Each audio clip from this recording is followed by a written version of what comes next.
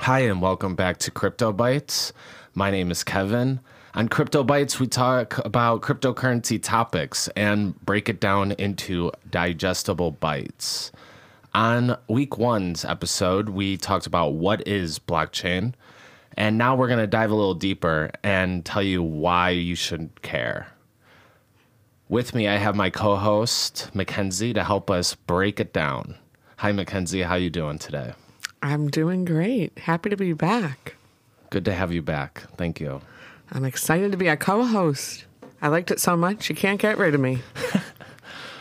So if you remember what we talked about on episode 1, what is blockchain? We described it as an open, distributed, secure, immutable database. And the problem that the blockchain was trying to solve was to eliminate powerful intermediaries, such as credit card companies, governments, social media companies that, have all the control and don't provide a super efficient system. So some of the problems with having powerful intermediaries that we talked about on week 1 was they were slow. Like when you want to transfer money to one person to another, it could take days. And if you want to transfer that money, there will be a fee involved that the intermediary will take. Pretty hefty fee, often. Yeah. And we understood that they are centralized, so prone to attack. And we also know that they don't include everyone in the world. Sometimes it's inefficient for a bank to operate in a country based on not having a minimum amount to set up a bank account. So we're going to be talking about why you should care and why does it matter. So we're going to break it down into 5 opportunities that we see that the blockchain can solve. Okay, I like it. 5 opportunities that we're going to focus on why you should care about blockchain, why does it matter. Number 1, protecting the rights through immutable records.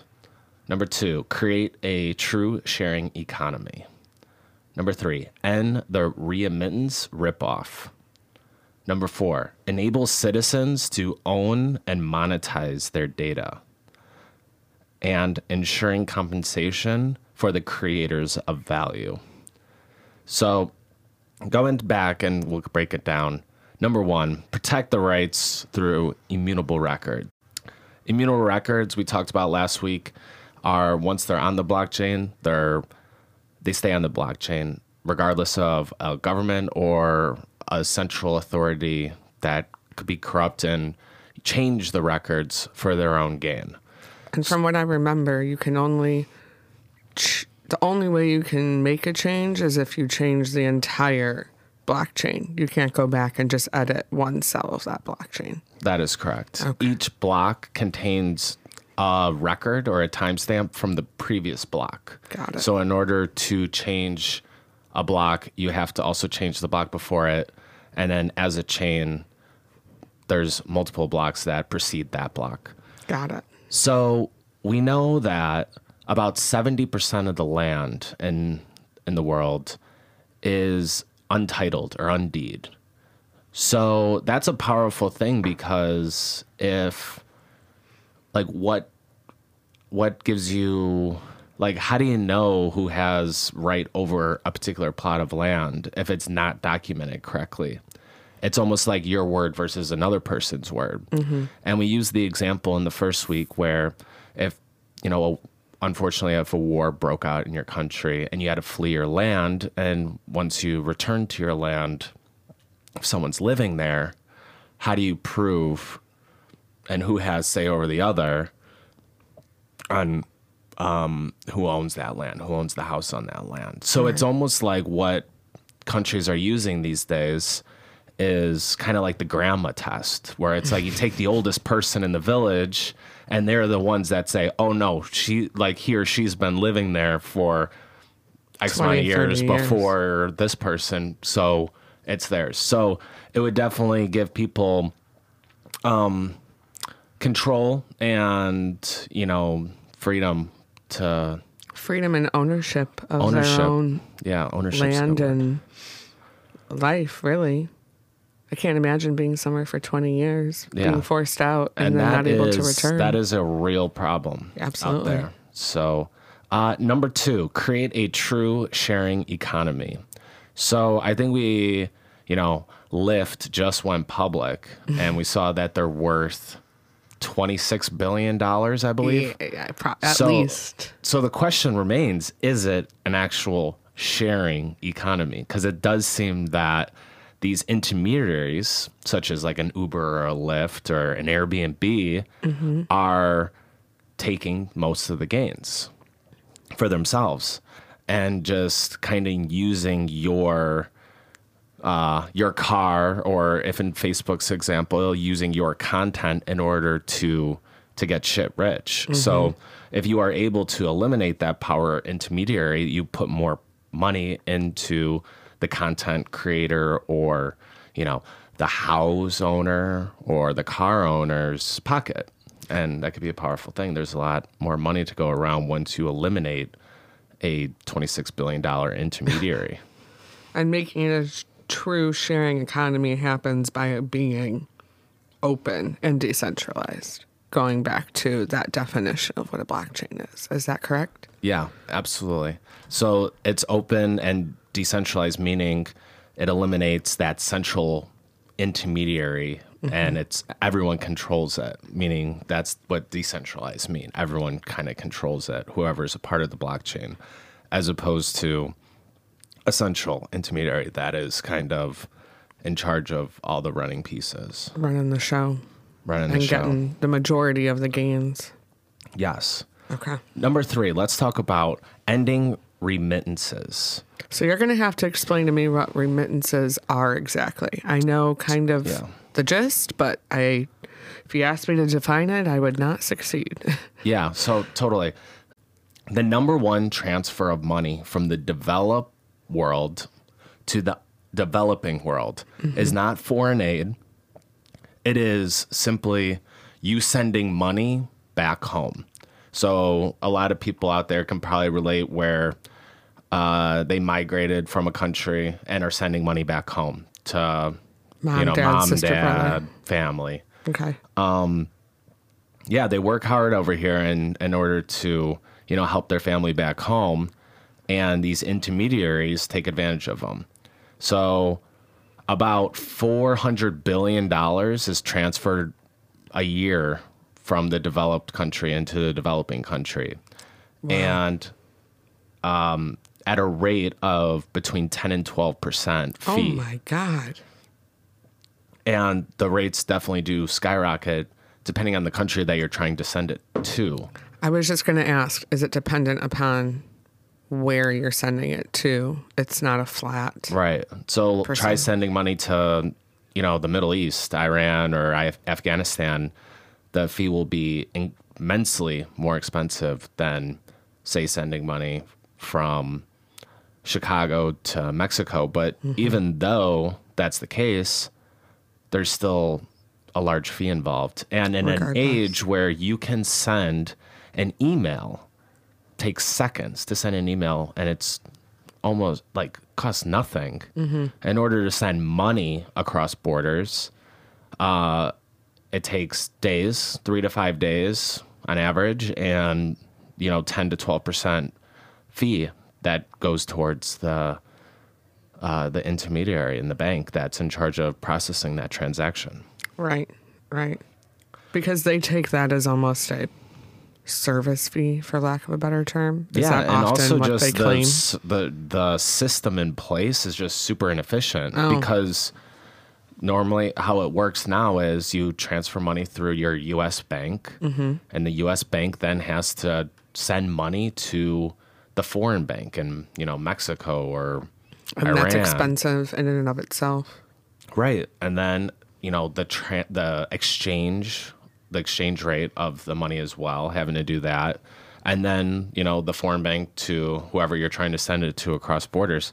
It's just an inefficient system that we have today. Sounds like it.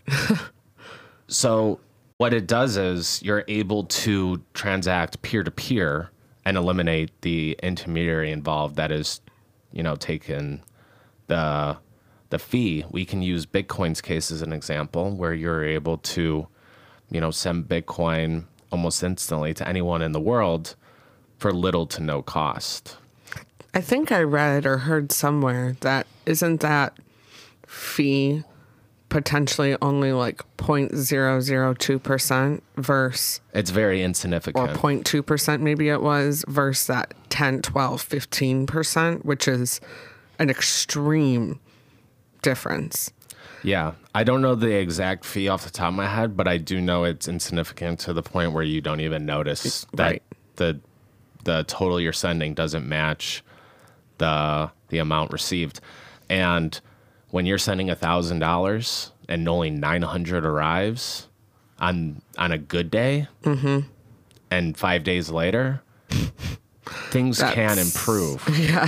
Things can improve. That's not a good feeling to wake up to. And this is happening through blockchain, and using Bitcoin for an example is happening in a matter of minutes to hours versus days to week. Correct. Correct. That's amazing.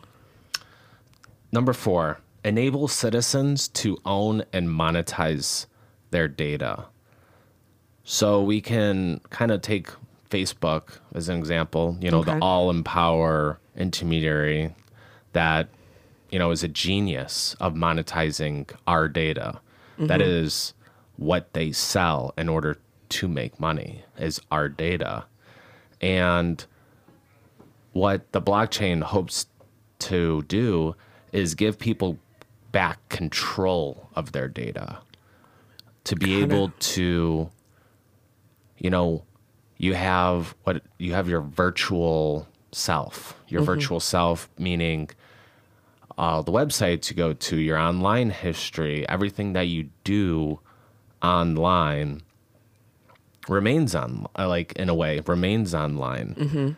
And we know that, advertisers or, products are begging for our information. So why is it that we can't control our data, and why we can't monetize our data? And, Facebook and Snapchat and Instagram are the ones that are, reaping all the gains for what essentially is ours. And I think I've also kind of heard a really good example or a good point as to why being able to monetize your own data is important, is because that virtual self is almost more reliable in some ways than your actual self. Because I don't remember what I bought on May 1st, 2016, but there is documentation of that in some regards. And especially with the blockchain example, you can go back, and since it is impermeable, no one can go and change it and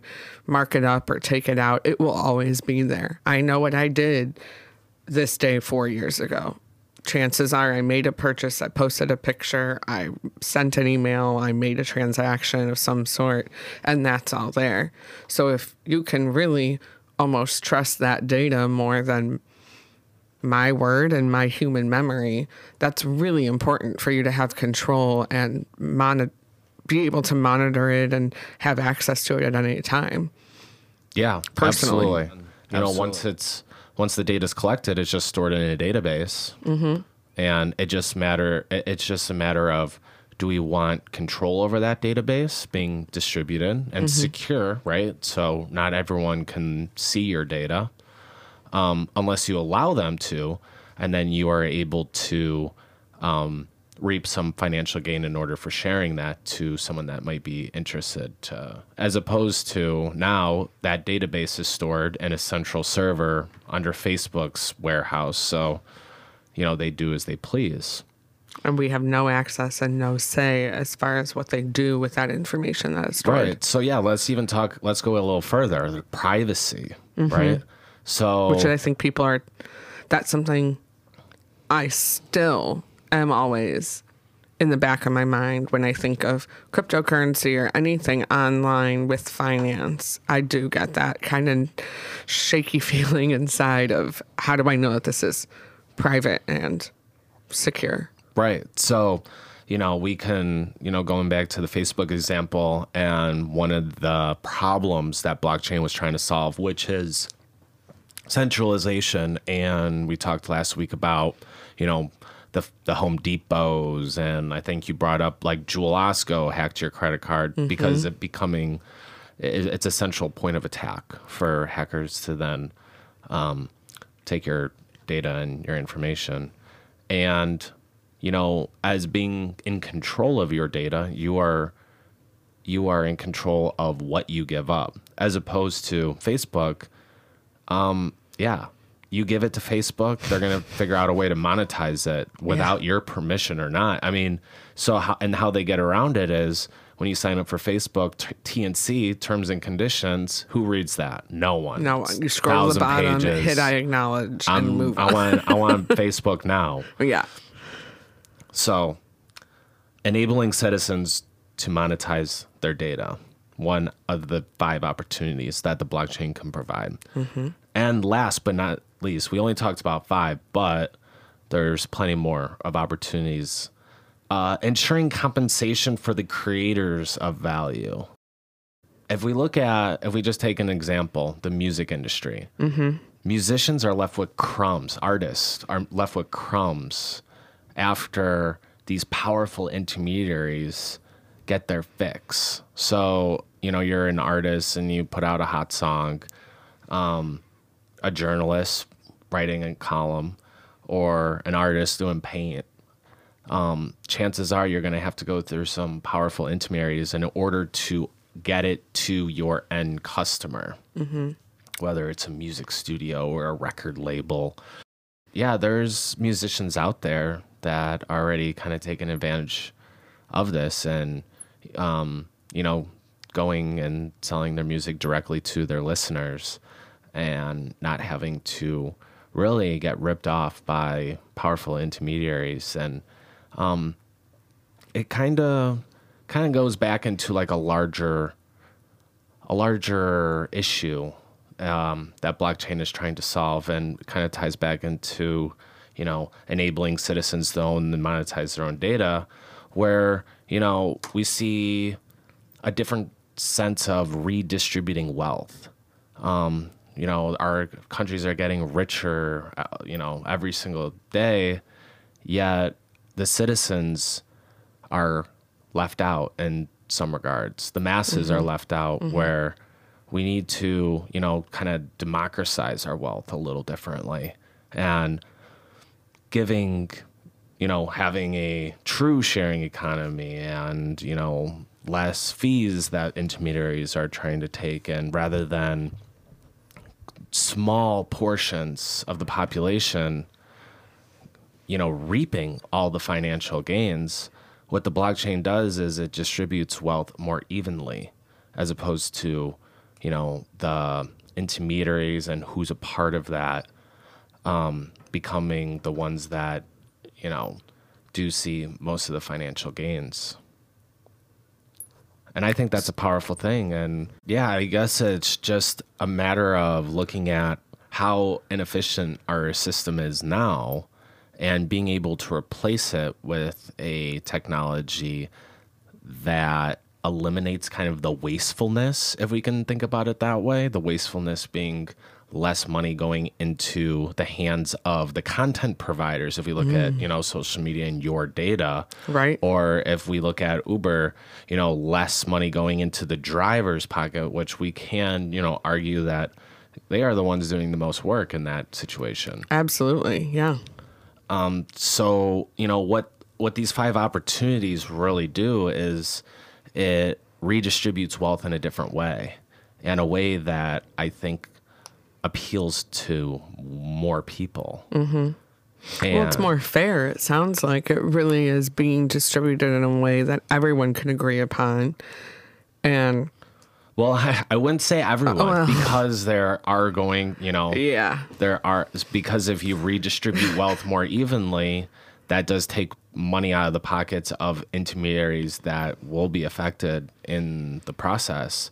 The intermediaries such as, credit card companies, social media content providers. Which is interesting when I think about it, because while we are a crypto podcast and we're kind of talking about those bases, it is interesting going back to what you said last episode, how you can't have cryptocurrency without a blockchain, but you can have a blockchain without cryptocurrency. And that goes to show just how powerful and important blockchain really is in our day-to-day life if it's being implemented in all these ways in a, responsible atmosphere ecosystem. Yeah, it's, absolutely. It is a pretty powerful technology that does need to be appreciated, and just there's a ton of opportunities. We only talked about 5 today, but I mean, the list does go on. Yeah. So to recap, we talked about 5 of the opportunities that blockchain can provide in the future: protecting the rights through immutable records, creating a true sharing economy, ending the remittance ripoff, enabling citizens to own and monetize their data, and ensuring compensation for the creators of value. And we just talked about 5, but many more cases out there. If you're interested in subscribing to the podcast and the newsletter that we send out every week, you can go to redfog.com to subscribe. Redfog is a platform to help educate people about cryptocurrency through gamification and competition. So check us out at redfog.com.